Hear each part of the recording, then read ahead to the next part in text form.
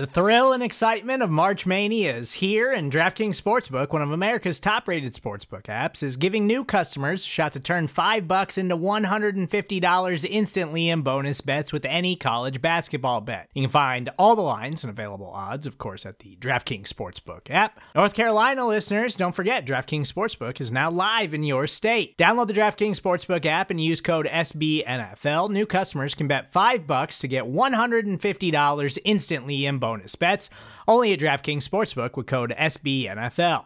The crown is yours. Gambling problem? Call 1-800-GAMBLER, or in West Virginia, visit www.1800gambler.net. In New York, call 877-8-HOPE-NY or text HOPE-NY. In Connecticut, help is available for problem gambling. Call 888-789-7777 or visit ccpg.org. Please play responsibly on behalf of Boot Hill Casino and Resort. 21 plus, age varies by jurisdiction. Void in Ontario. Bonus bets expire 168 hours after issuance. See dkng.com/bball for eligibility, deposit restrictions, terms, and responsible gaming resources. Pride of Detroit podcast is brought to you by Righteous Felon Craft Jerky. It's the jerky that fuels your Detroit Lions. That's right. Righteous Felon Jerky and meat sticks are available to Lions players at the training facilities at Allen Park. Each 2-ounce bag of jerky has 16 to 20 grams of protein, and each stick has 8 grams of protein. Trust me, if it's good enough for the Lions, it's going to be good enough for you too. Righteous Felon is based in Westchester, Pennsylvania, and they use locally sourced, all-natural Black Angus beef, and they pride themselves on superior quality, revolutionary branding, and unique flavors that go beyond the stereotypical jerky offerings. Go to righteousfelon.com and use the promo code POD15 at checkout to get 15% off your order. That's promo code POD15 at righteousfelon.com.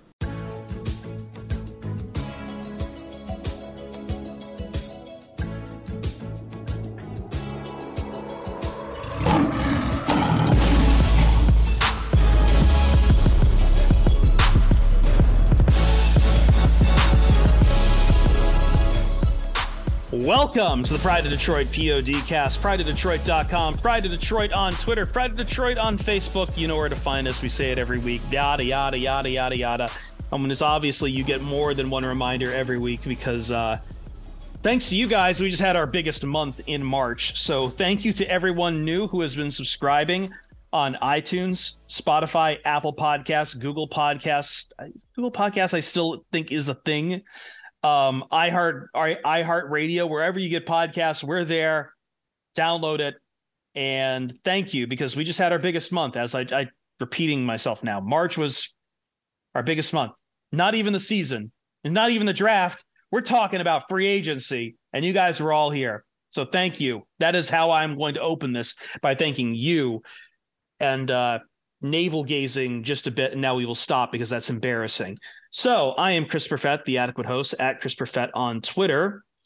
And I am the resident weirdo. I am the resident sleepless boy. I am the resident guy who is going to bloviate about the Detroit Lions, and the one who's actually going to be the one to try to bring me back to reality sometimes. Jeremy Reisman, the fearless leader at Detroit on Lion, the man who runs Pride of Detroit. How are you? I'm good, sleepy boy. Are you gonna make it? I'm fine. Okay. I'm fine. All right. I'm fine. I actually found out Panera has these like charged lemonades that have like the caffeine of 5 Red Bulls. Oh. And I feel like that's my holy grail now. So I need to go get one. Hashtag not an ad. Not an ad. No, we have ads coming later though. For another type of food. You know what it is. Ryan Matthews. Back is the motherfucking rock guy. At Ryan_POD. Is this how we're going to ask how we're doing on every podcast now? Are you a sleepy boy, Ryan? I don't know. I'm just living life. I'm doing well, but thanks, guys. Hi. Hello. Hi. How are you? Ready to talk about more Lion stuff this week? Because that's what we do here. Yes, and I promise to stop doing I keep telling myself each week, like, get right to it. Don't do the BS and yank around, and then this happens. So let's start right away. We're going to be talking a little bit. We do this every year. We talk about trade up and trade down because I think every Lions fan has very strong opinions, no matter where you are in the draft, about trading up or trading down. And we will get to that here in the second topic. But first, as always, we do have to do our kind of roundup of the biggest news. And I think we had a theme, Jeremy, last week of getting the band back together. Yeah. When the Lions brought back Jalen Reeves-Maybin and Graham Glasgow. Well, later in the week, a third getting the band back together happened with Marvin Jones Jr. The Lions lost DJ Chark to free agency. And I was wrong. I expressed skepticism as far as I didn't think they would fill this through free agency. I believe one or both of you said that they would. And the Lions go and get a familiar name, 1 year, $3 million deal for Marvin Jones to come back to Detroit. Incentives can make it, I believe, $5 million. And compare that to DJ Chark, who got 1 year, $5 million fully guaranteed in Carolina. So are we happy with this? Do we believe this makes sense for the Detroit Lions? And where do you kind of see Marvin's role being? And I guess as a larger question too. Well, I'll hold that one to the side because I've got a theory about some of these guys coming back so much. But anyway, go on, Jeremy. Well, I mean, it's not like a monumental move. I think there was a very, very positive reaction on Twitter for a very simple reason. Everyone likes this guy. He's a very likable guy, and he's a pretty good football player. Now, he's 33. They're giving him a 1 year deal worth $3 million, like you said. We don't know exactly how that breaks down, so we don't know how many guarantees are necessarily baked into that or anything like that.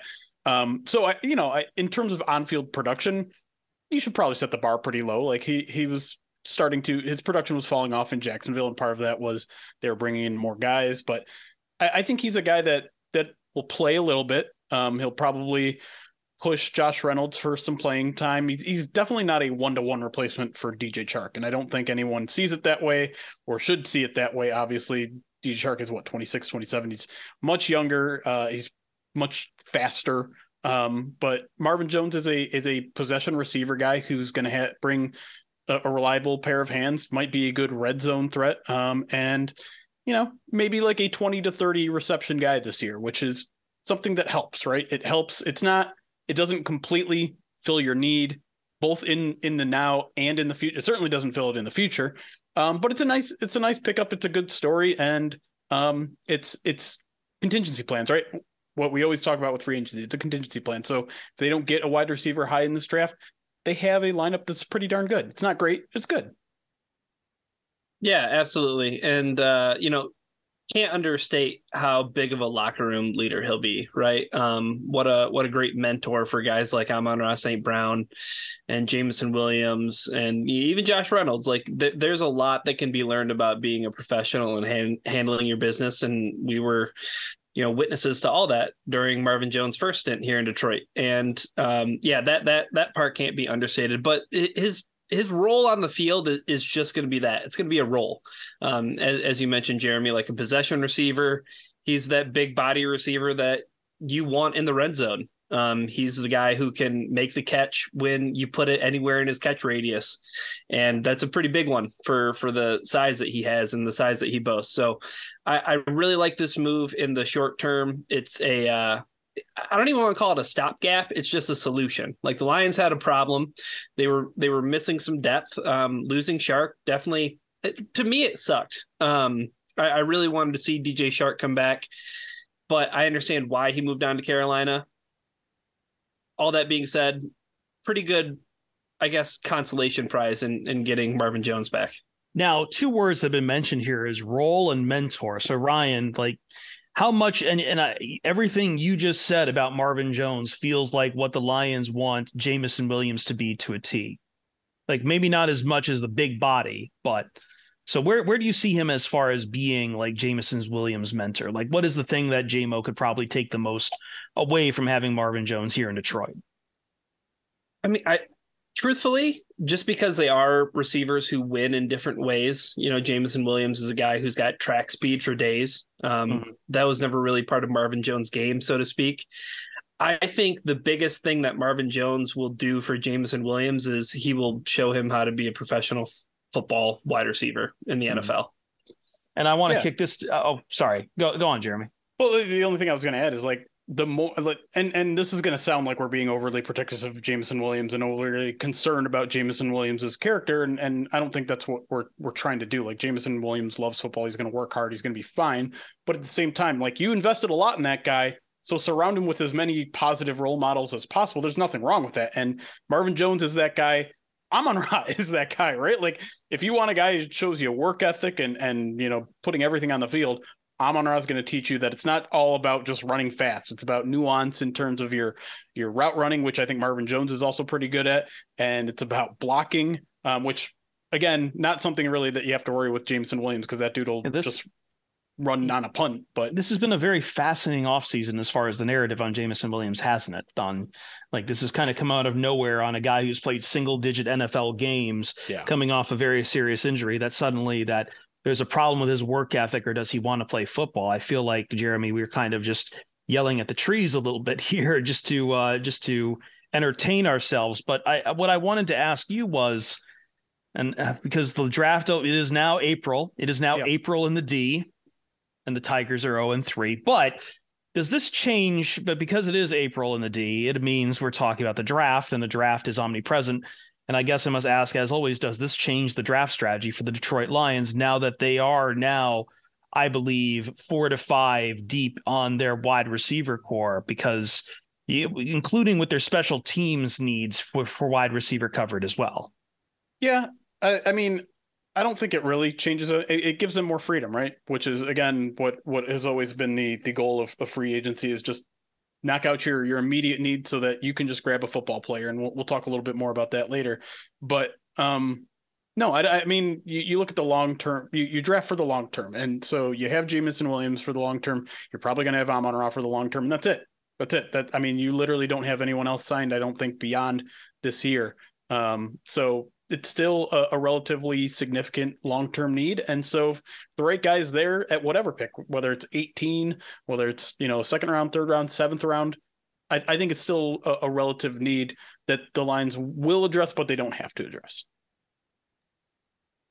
I have a question, and I'm going to put a pin in, and I will save it for segment 2. So that's your tease to join us in segment 2. Ryan, follow-up question. Yep. Stick around for that. But we are moving on. I do want to, real quick note, I know the Lions did hire a new athletic trainer, Michael Sundin from the Denver Broncos, replacing Kevin Baston, who's been with the team for a total of, I believe, 6 years, not consecutive. He had a couple of years off there in 2020 to in 2021, but he is replaced there. I don't know how much of an impact that makes, but always fascinating to watch that go around. I'm sure some of the more conspiracy-minded Lions fans would talk about injuries, but I think sorry, Jerry, you're making me that face like you wanted to throw something. Yeah, I mean, really quick. I mean, I think Lions fans are probably happy about this news. Again, you're right. Like, it's hard to suss through how much this is going to actually impact the team, but the Lions have been an injured team, right? In the past couple of years, they've been top 10 in terms of adjusted games lost, which is Football Outsiders' way of measuring not only the amount of games lost by injury, but the importance of each player. So, quarterbacks are weighted heavier, right? That sort of thing. Yeah. So they bring in this guy. They also bring, I was going to forget his name, so I wanted to make sure I pulled it up. Brett Fisher, their trainer. Another new trainer that they brought in this offseason.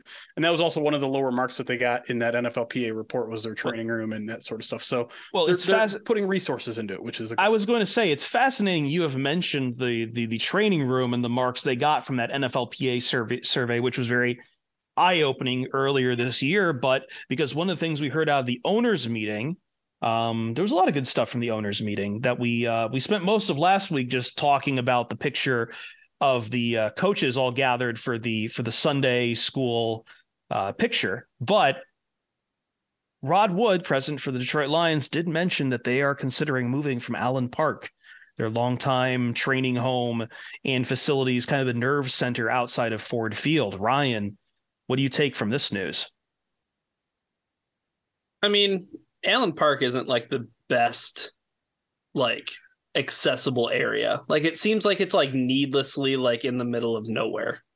As with a lot of Detroit suburbs sometimes, yes. Yeah, I don't know. No knock on Allen Park if you live in Allen Park or you're from the surrounding area, but it just always seems like it's such a huge hassle during training camp in terms of like, how am I parking? How am I getting to, the facilities to watch the team practice? And it's just in this really weird, I don't know. How would you explain it, Jeremy? Like in a sense of like, there's shops, but like nothing is in with like walking distance or anything, right. Like, which is like most of Detroit, right? Like everything needs to be driven to, but I don't know, like, okay, if they want to, that's cool. If they don't, whatever. I mean, well, I think the entire point is they want to stretch their legs right now. And to me, it's not so much about Allen Park. I mean, it is nicely right off the freeway and all that sort of stuff, but it's just about like they're in a warehouse. It feels like they're in a warehouse. That's the entire grounds is they're building. Their facility is kind of small. I think that's part of the reason, right? Part of it's that not NFL enough period. land, probably just not enough land to go around for what they want to develop there. And I mean, if you are talking about renovation of training facilities, if you're also talking about needing more land, then probably you might just start to consider a new facility altogether in some other position. There's no room for expansion at all. There, one of those NFLPA things was that the cafeteria was too small, and so they want to expand. They want to stretch their legs, and there's just not a lot of area there. And then I think really the main thing that drove this home was training camp. They want huge crowds for training camp. I went to the Colts place, and they have this crazy setup. It's not on Hard Knocks, right? Yeah, it's not on location for their team facility. They go somewhere for the actual practices, and I'm not sure they want that, but they want that big open area that can drive tens of thousands of people to training camp, whereas I think they're drawing like 2,500 or somewhere around that range. So I think that's pushing a lot. And like, and I don't know, I think this is just more examples of the Lions investing in this team, investing in their own team, whether it's the Hamps, the Fords, Rod Wood, like they're all trying to better this experience in a lot of ways in which we haven't really seen in a while. Like we've seen bits and pieces. Like I know like they digitized their tapes a few years back, and they always have additions at Ford Field and things like that. But now they're making like big sweeps, right? Like they're changing the turf a year ahead of time. They're thinking about big sweeping changes to their facility and moving to the facility.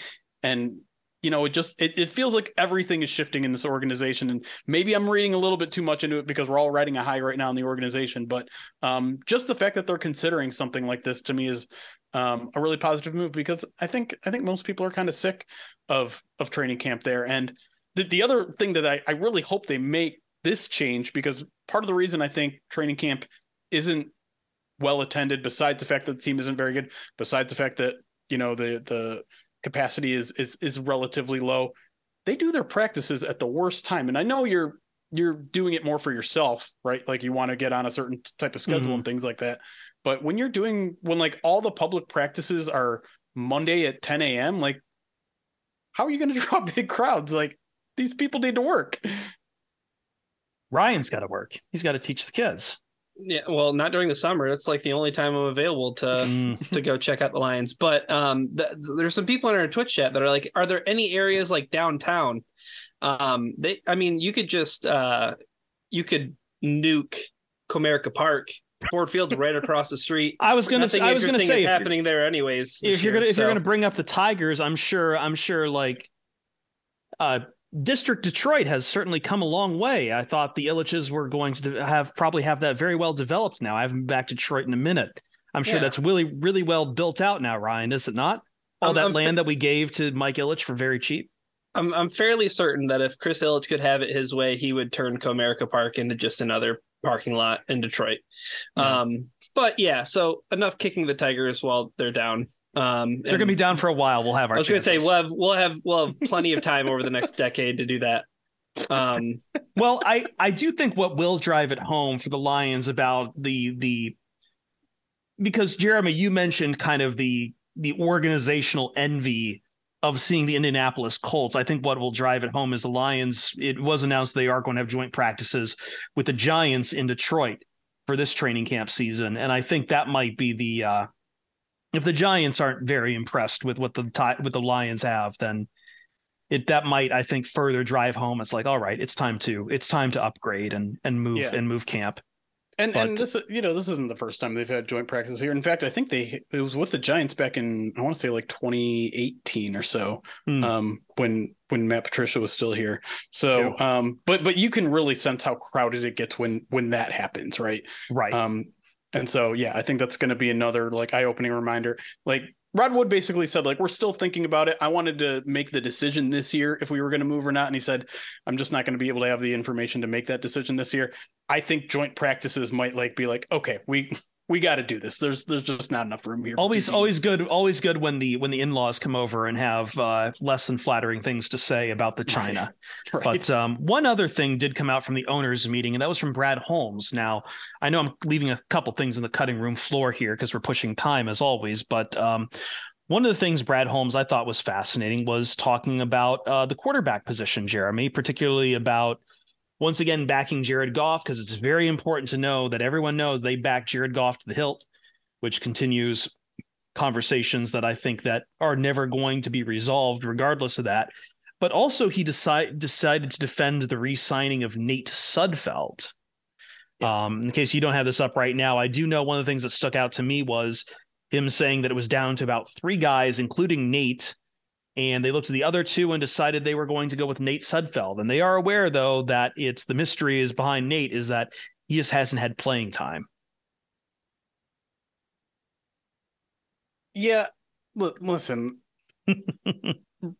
I don't want to get too bent out of shape out of the backup job. It's more important this year than it was in the past, right? Like, this is a team that's going to contend now, and so if anything happens to Jared Goff and they want to keep the boat afloat, they need a legitimate backup. And I don't know, Brad Holmes said like there were 3 guys they were trying to get in free agency. One of them was Nate Sudfeld.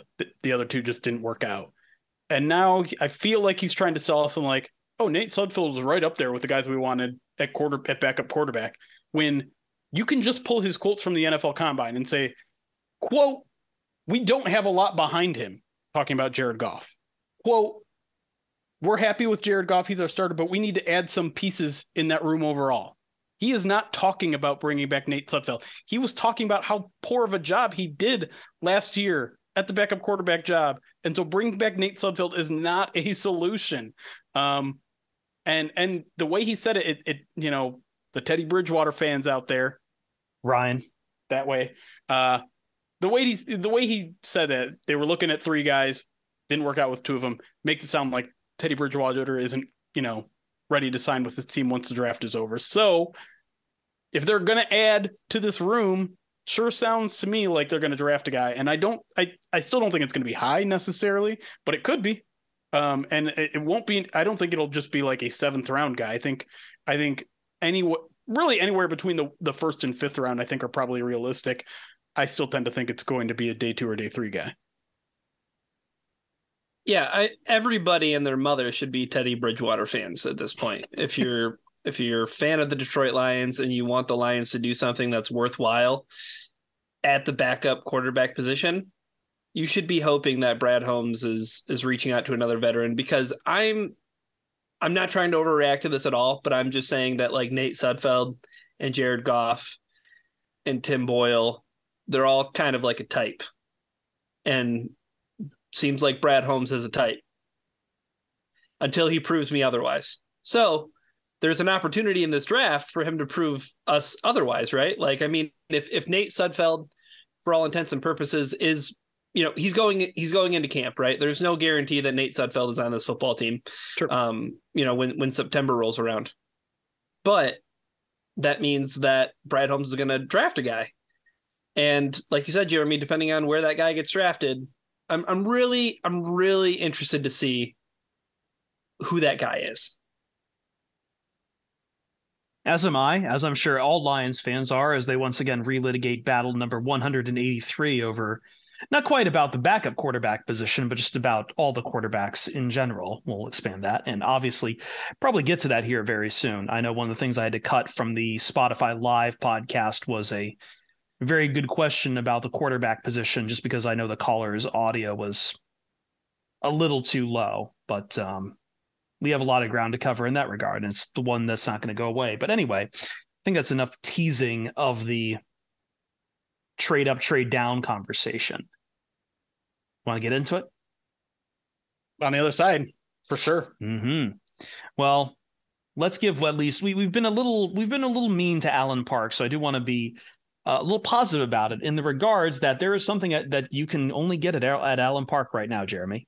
Well, I say only, but there are other means to get it, but it's at Allen Park. That's right. Do you know what it is? No clue. Ryan, you want to take a swing at this? Is it meat? Yes, meat and meat products. We are talking about Righteous Felon Craft Jerky because it's the jerky that fuels your Detroit Lions and it's available to Lions players at the training facilities at Allen Park. And you rest assured it will come with them wherever they go if they do leave Allen Park. Yeah, I left out that part of the reason they want to change facilities is their tub of beef jerky is not big enough. Doesn't fit. They need more jerky storage. They need more meat stick storage. It's hard to store all that protein. 2-ounce bag of jerky has 16 to 20 grams of protein. Each of those sticks is 8 grams of protein. That's a lot of protein, Jeremy. It's a lot. I mean, where do you put all that protein? Not in Allen Park. You should be putting it in your belly. You should be putting it in your belly. Well, we're going to help you with that because if it's good enough for the Lions, it's good enough for you too. Righteous Felon is based in Westchester, Pennsylvania, and they use locally sourced all natural Black Angus beef and prides itself on superior quality, revolutionary branding, and unique flavors that go beyond the stereotypical jerky offering. Like they got meat sticks that are taco flavored. I think the Tigers at some point are going to be playing the Baltimore Orioles. God help them. Maybe they'll get some wins by then. But speaking of Baltimore, they do have a Maryland crab spice jerky flavor. Amazing. Yeah, you love it. I might just order an entire barrel of that. I don't know if they sell them by the barrel, but I'm going to make them sell it by the barrel. You can get bulk back. I need to get some on the Terry. Like, this is the thing. Like, they sent us a sampler pack when we started this relation with them, and we actually enjoyed it. We enjoyed it a lot, and we have ordered it several times ourselves. So we're not just doing this just for the money. The money helps, but at the same time, the jerky is also fantastic too. So, hey, guess what? We've also got a promo code for you. I said we'd help you out here. POD15 is a promo code. You can use it, righteousfelon.com. No matter how big or how small your order, it will get you 15% off your order. So go to righteousfelon.com and use promo code POD15. Very easy to remember that. POD, Pride of Detroit, 15% off. righteousfelon.com, POD15. Coming up next in the Pride of Detroit POD cast, trade up or trade down. Ryan had some good thoughts on it this week, so we're going to tackle them as a family next on the Pride of Detroit POD cast.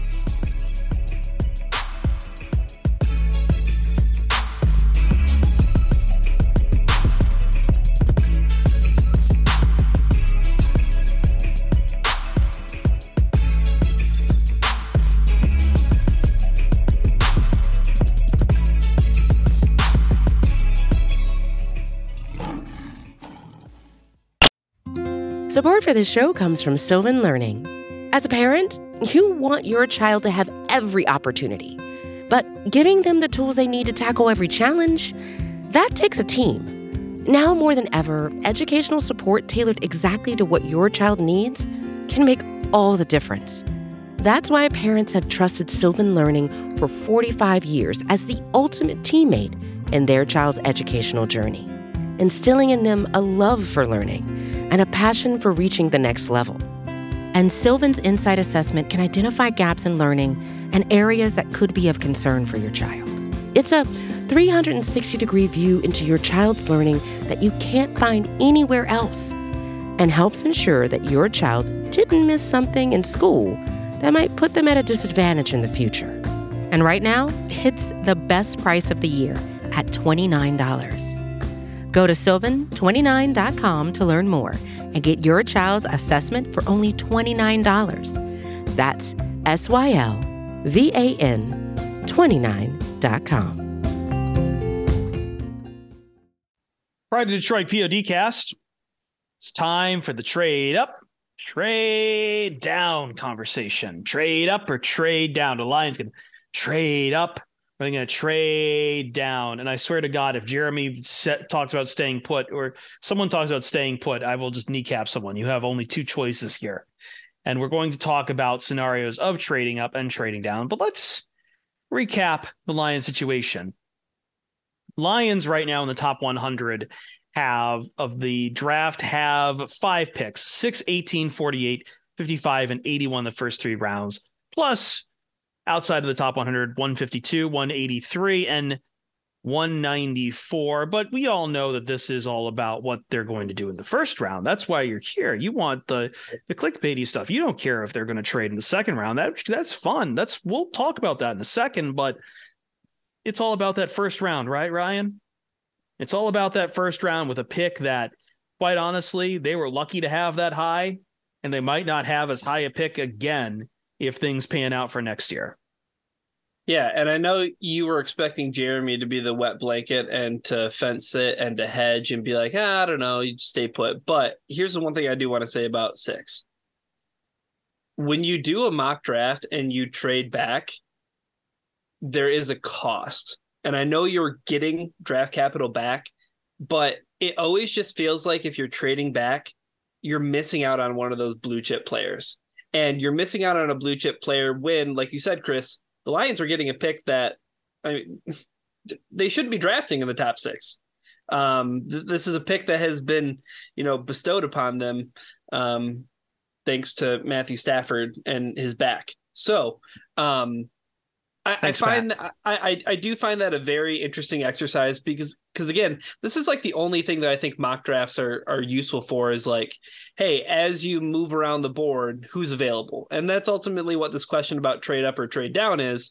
And I think that's an interesting thing to keep in mind is that like you move out of 6, you're not talking about Jalen Carter anymore. You're likely not talking about Christian Gonzalez, or you're not talking about, maybe even Devin Witherspoon or some of these other players that Tyree Wilson, like those guys all of a sudden come off the board, depending on how far you trade back, but anything trading back wise, we should start there. I think we should start with trading back because that's always the most popular opinion amongst draft fans, right, Jeremy? Yep.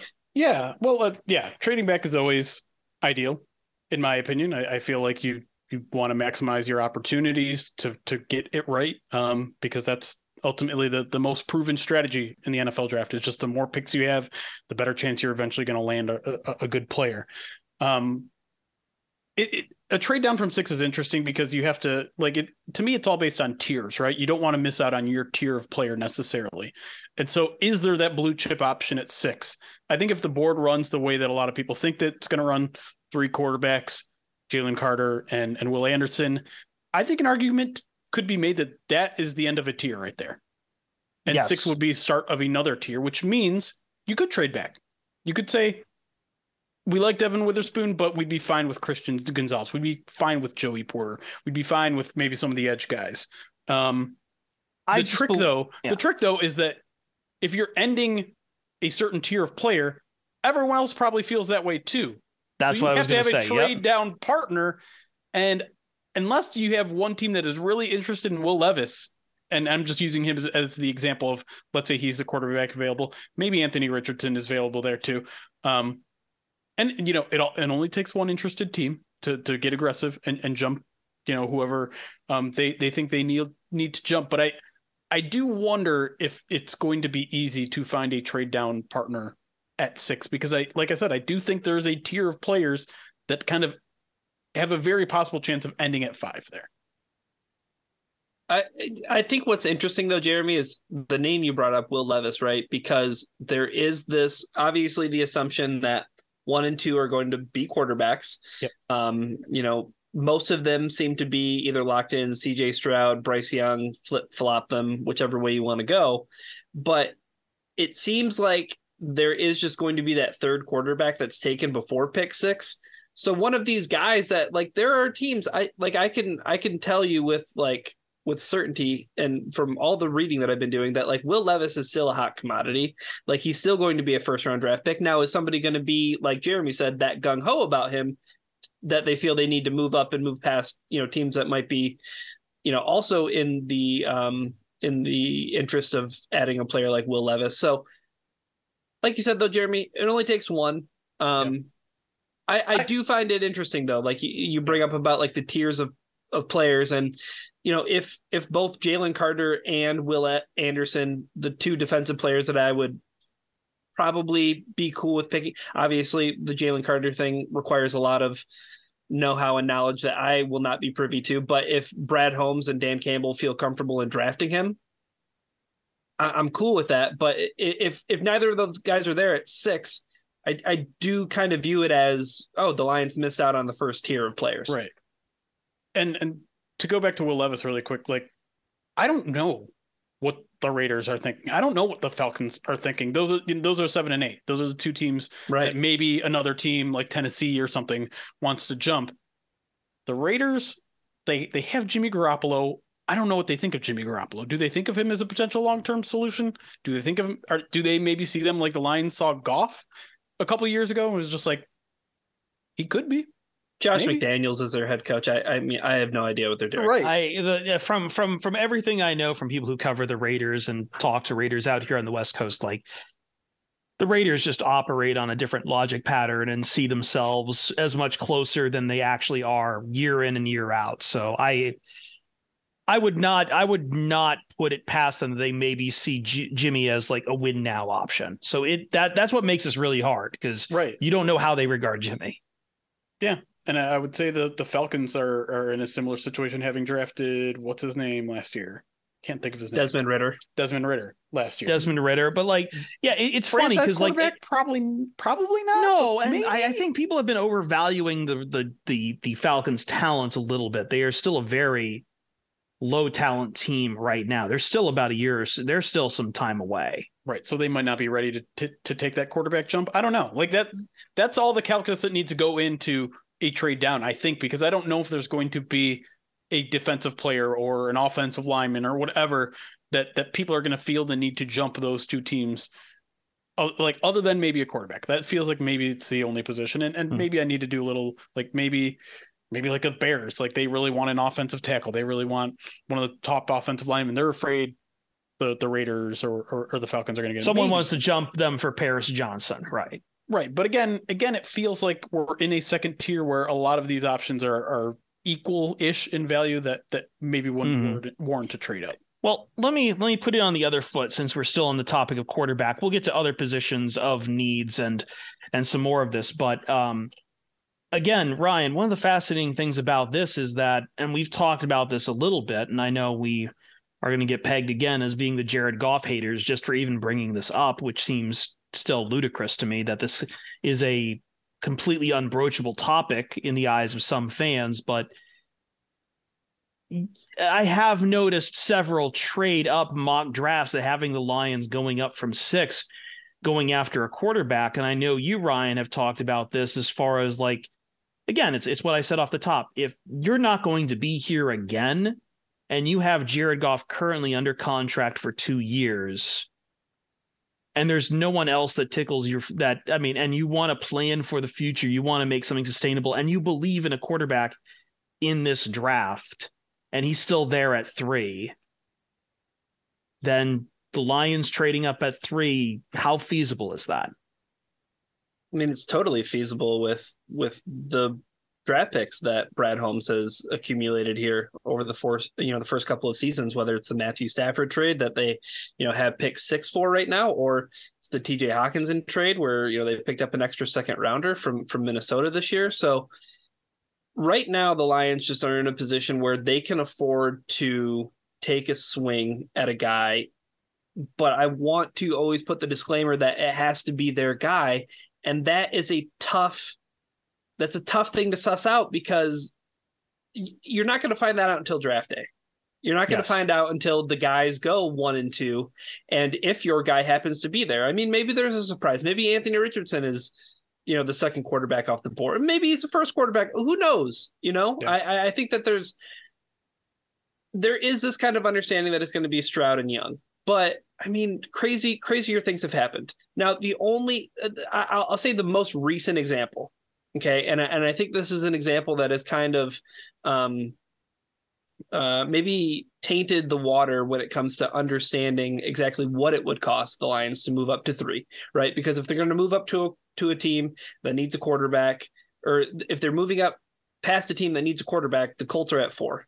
So the Lions would have to move up to 3 in order to get their guy, if their guy is there.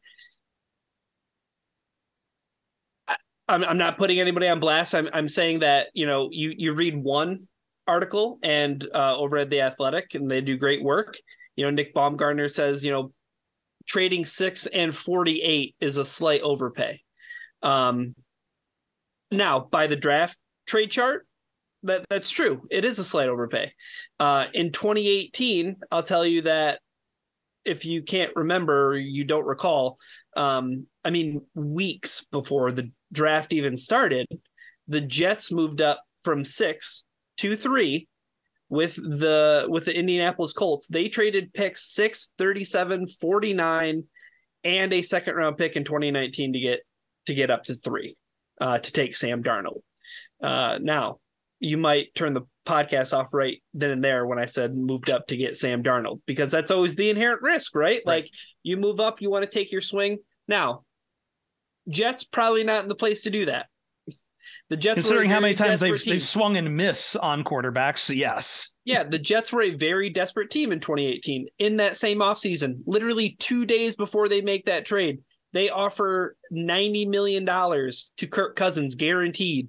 Kirk Cousins says, that's a pretty good offer. Minnesota, can you be in this ballpark? And they say, yes, we can. So he goes back to Minnesota instead of having to go play for the New York Jets. So that's the thing, is that teams that are willing to give up that much are desperate. The Lions are not desperate right now. Right. They are not desperate enough to move up because they have Jared Goff. And if it is going to cost that much to move up, it's personally, to me, I understand that the quarterback position is extremely valuable. To me, it's still not worth it, though. Yeah.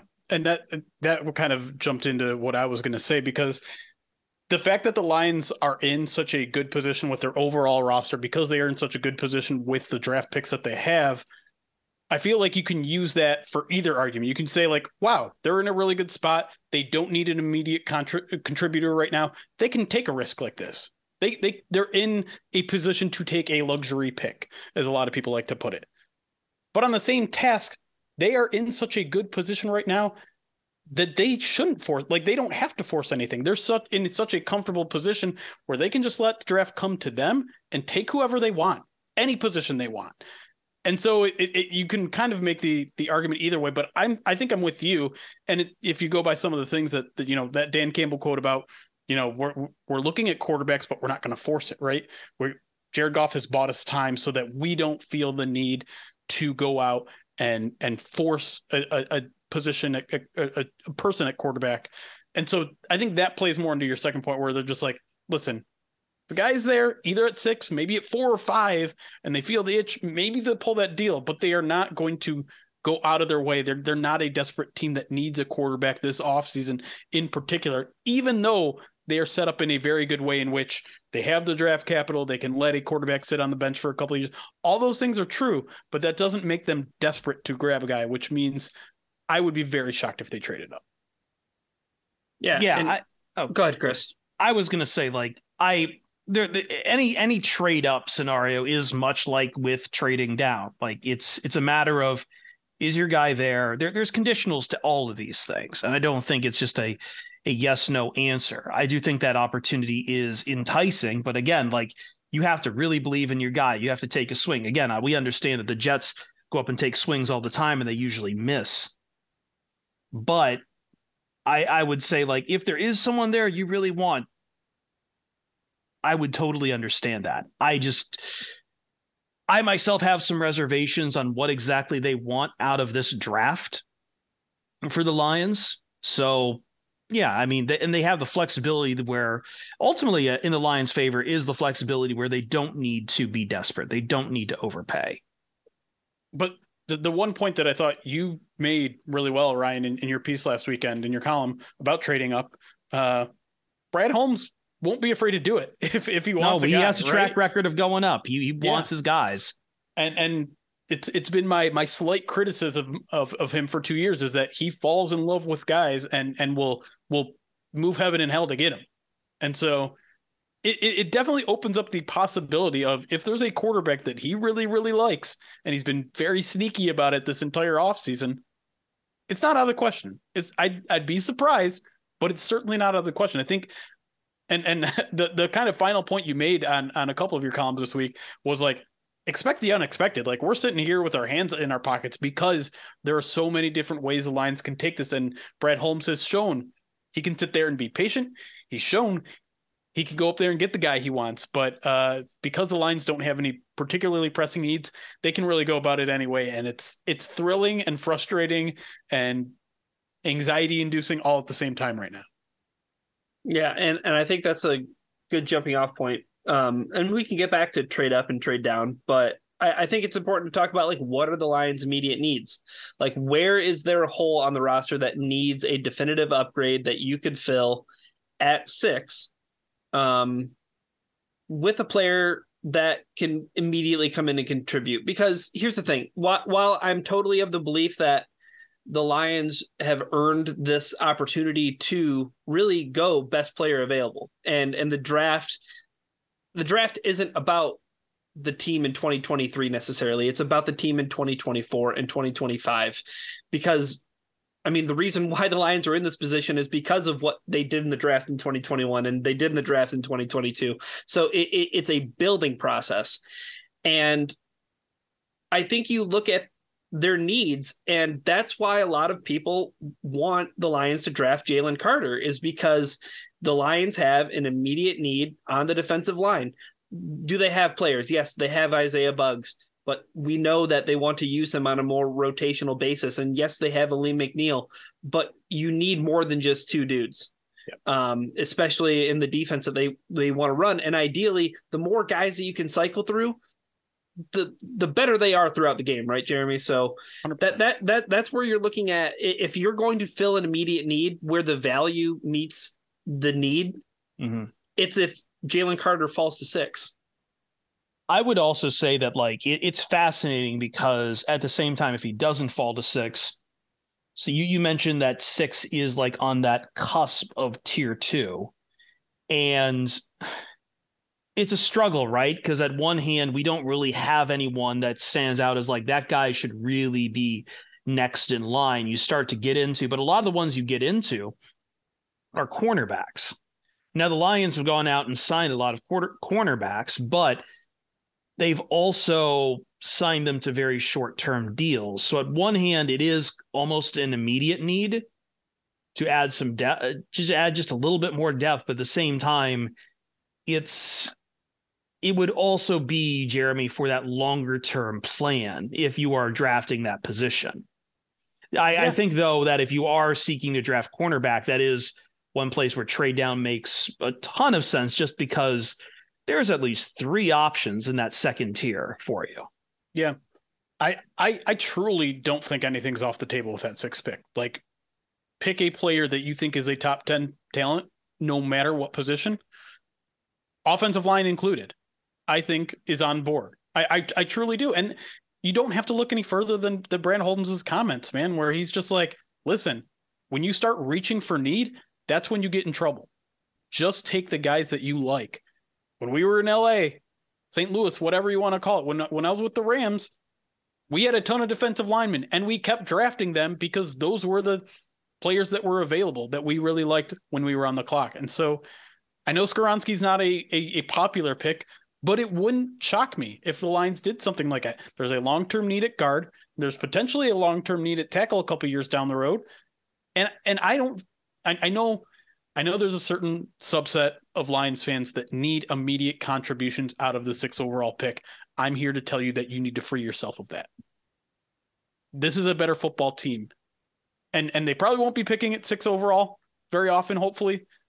But even though they have a good lineup right now. And so that means your rookies aren't going to be playing as much as they did in the last year and the year before. And so I would also say that, like, because of how many rookies they've drafted this past year too, like, and how much contribution they've gotten from a lot of their draft picks, you do have the flexibility of spending a year, maybe down the line, spending some of your future draft capital to move up if you absolutely need to.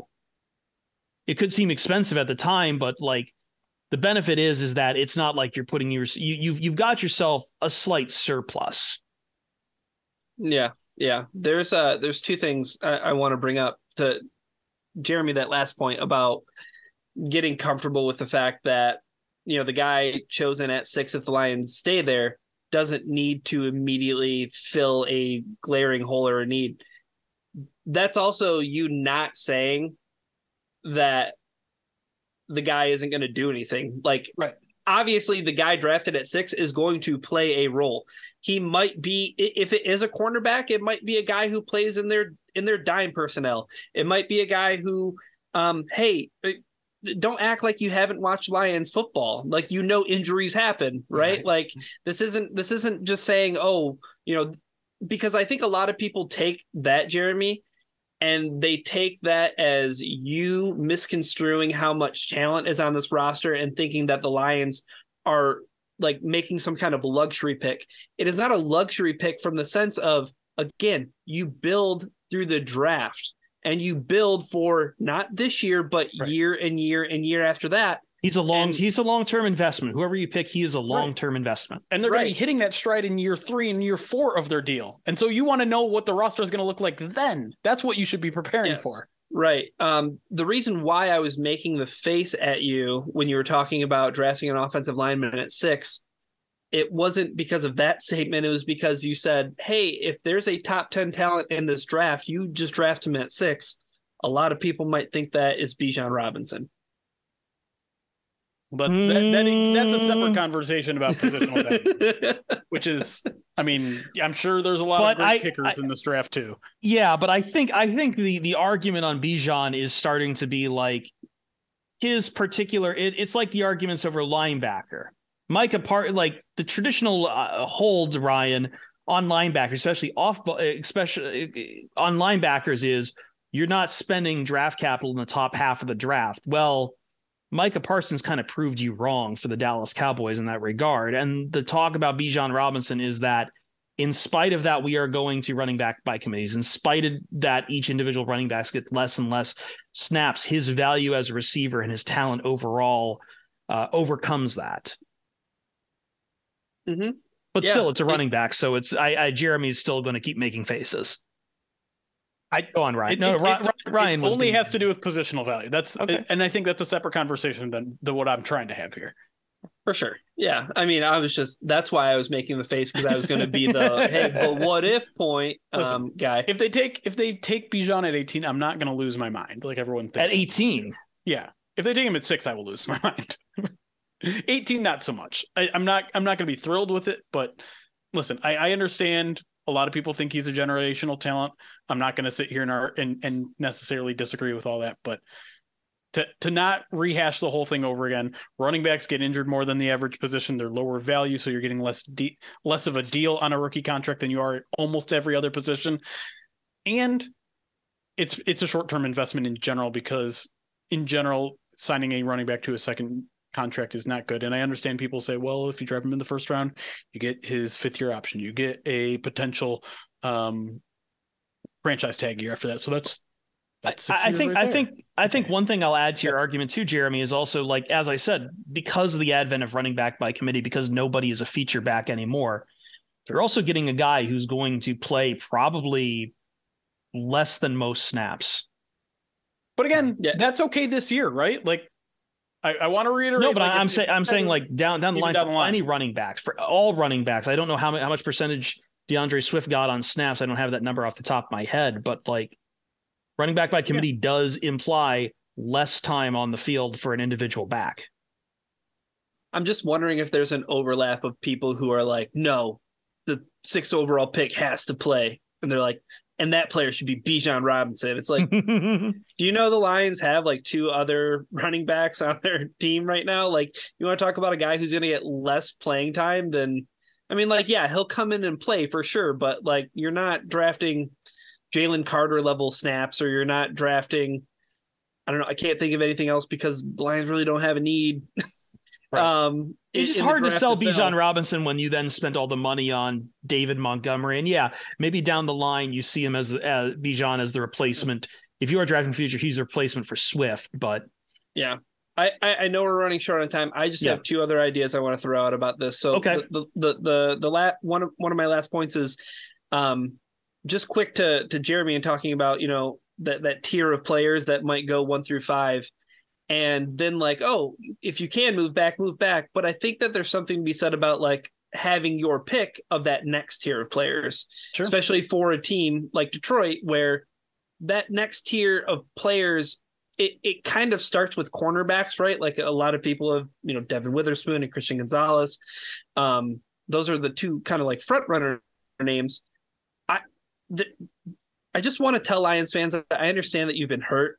I understand that the team took Jeff Okudah 3rd overall, and all of a sudden now drafting a cornerback at 6 is being poo-pooed on by a lot of people.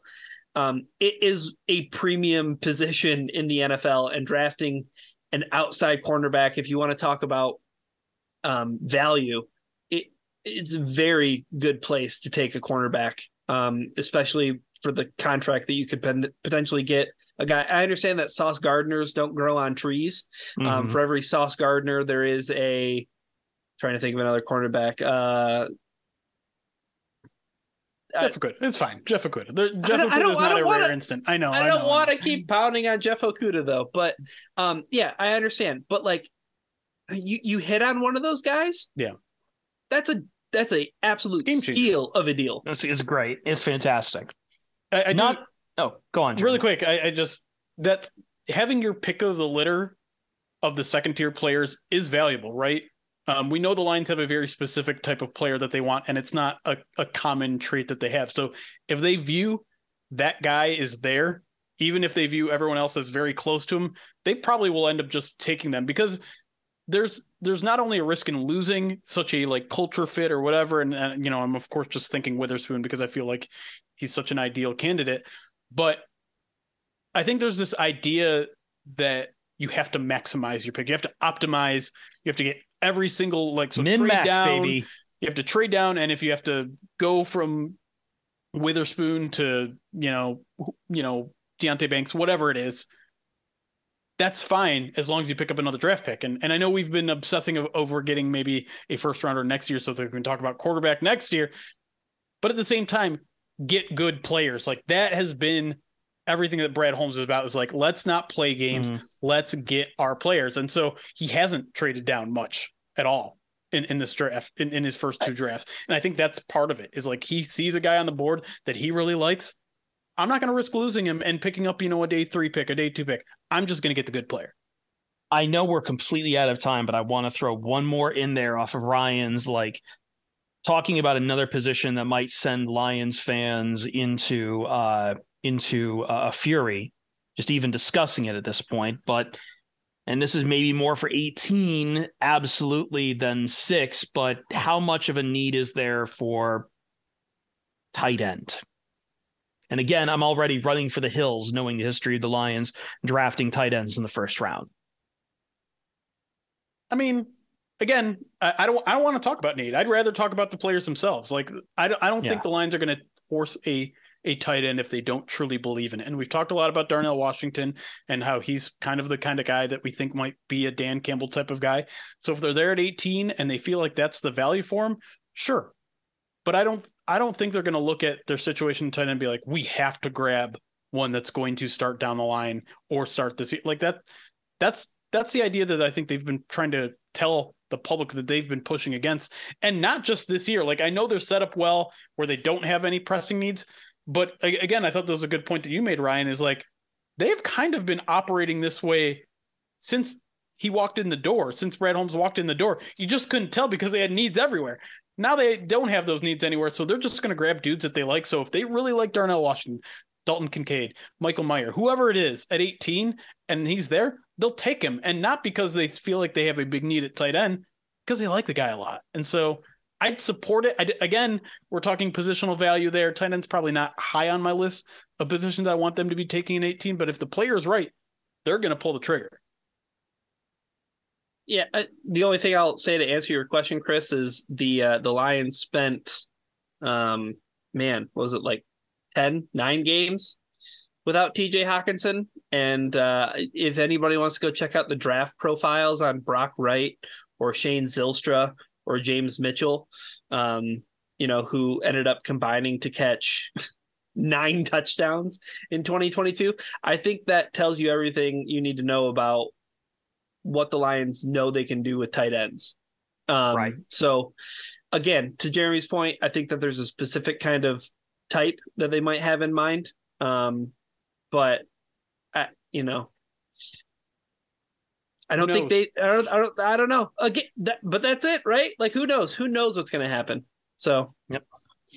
We're here to tell you, everybody, that we have no idea what the Lions are going to do. We have no damn clue, and nobody does. That is the way we're going to end the Pride of Detroit podcast. This is incredible, Tent. I know. We are bringing you the hottest take here that nobody has a damn clue what's going to happen. So that's kind of a fun place to be in, though, right? And it's probably an advantageous one, too. It's like the most interesting. Like, there's nothing telegraphed. Yeah, that's right, baby. That's what makes the draft watchable, though, is especially when it's chaos. But we'll wrap it up here. We've got another busy week ahead. We have, I know it was on Twitch the past week, the Matt Maiocco. Am I saying his name? Maiocco? I think Maiocco interview is going to go up as our First Bite series. I know on Twitch we're kind of like in a bit of a offset from Twitch First Bite on Twitch versus First Bite on the podcast feed, just because we've been recording so many. We'll have mailbag coming this week with Eric and Jeremy, Spotify Live as always. And the only thing I want to say is, like, if you did not catch the Matt Maiocco interview yet, which again, it's not on the podcast feed, podcast feed, yeah. You're very much going to enjoy that one. That was a great interview, and Maiocco has a lot of good things to say about Emmanuel Moseley and the Detroit Lions in general. So you're not going to want to miss that one. And once again, thank you guys for our biggest month on record. It's crazy. Even bigger than anything we ever did in season, which seems silly, but I'm very excited for the rest of April and May, because now we get draft season. Big stuff. Until then, we'll get on out of here. For myself, for Ryan Matthews, for Jeremy Risen, for myself again, for Chris Perfett, we'll see you Starside.